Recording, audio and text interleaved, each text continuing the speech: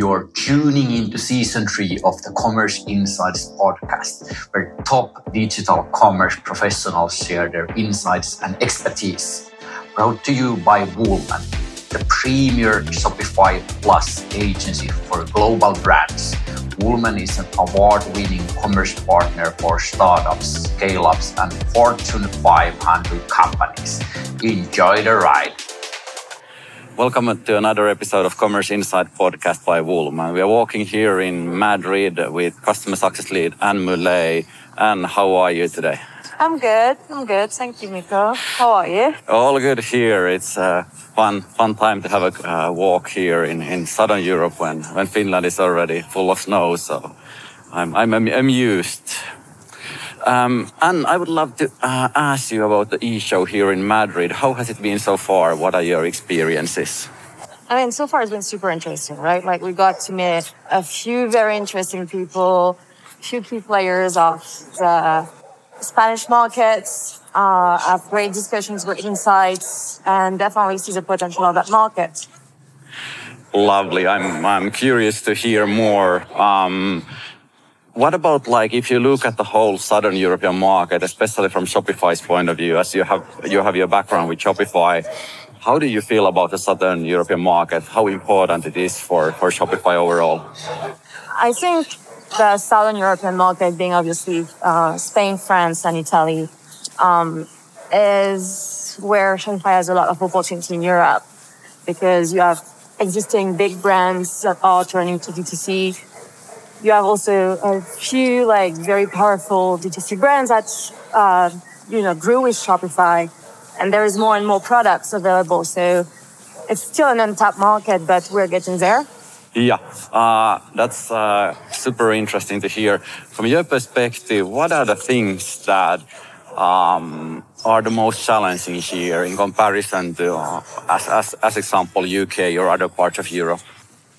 I think overall, when it comes to Southern Europe, the overall customer behaviors when it comes to e-commerce, also the overall e-commerce penetration is still a bit bigger compared to the UK or US, obviously. But we see more and more progress in that sense. More and more people are obviously turning to e-commerce as a way to create revenue, profitability, and also more and more customers in that sense. That's why also we see more and more power when it comes to VFCM in those markets where previously VFCM was not really a thing. Yeah. What's your feeling about the pandemic? How did the pandemic change the situation here? Well, I think it's kind of like the same thing as across the board. Yeah. It forced everyone to reconsider the e-com channels and really invest heavily. Some people were a bit rushed, so they basically enabled the site really quickly because they had no other options.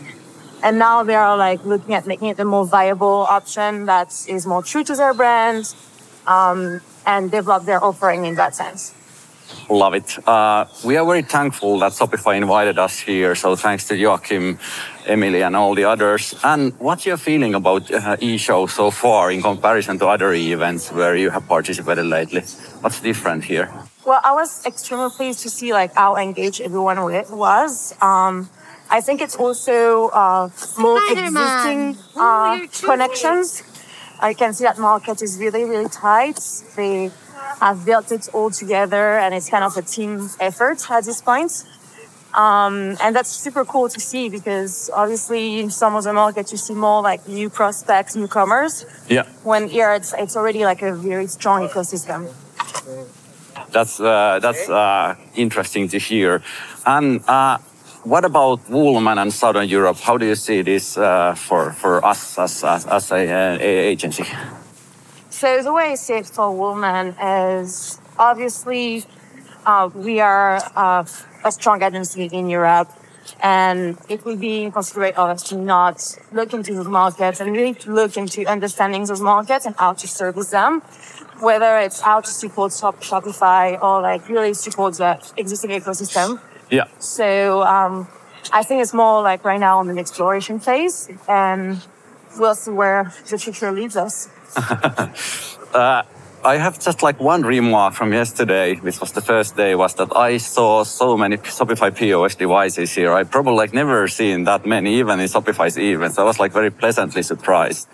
And also by the fact that the presentations that were in Shopify's exhibition area, it was like very, very full. So it was like a very pleasant moment overall. Any final words, Anne, before we end this special episode? Yeah, I think like my final 2 cents would be like, yes, we are saying that Southern Europe is traditionally more of a brick and mortar and more traditional way of doing commerce.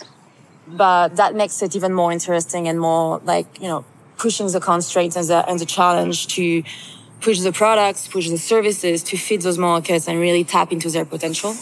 Love it. Thank you so much, and hope to hear soon again from you, and tune in for a new episode in 2 weeks. Take care. Bye. Thanks, Mikko.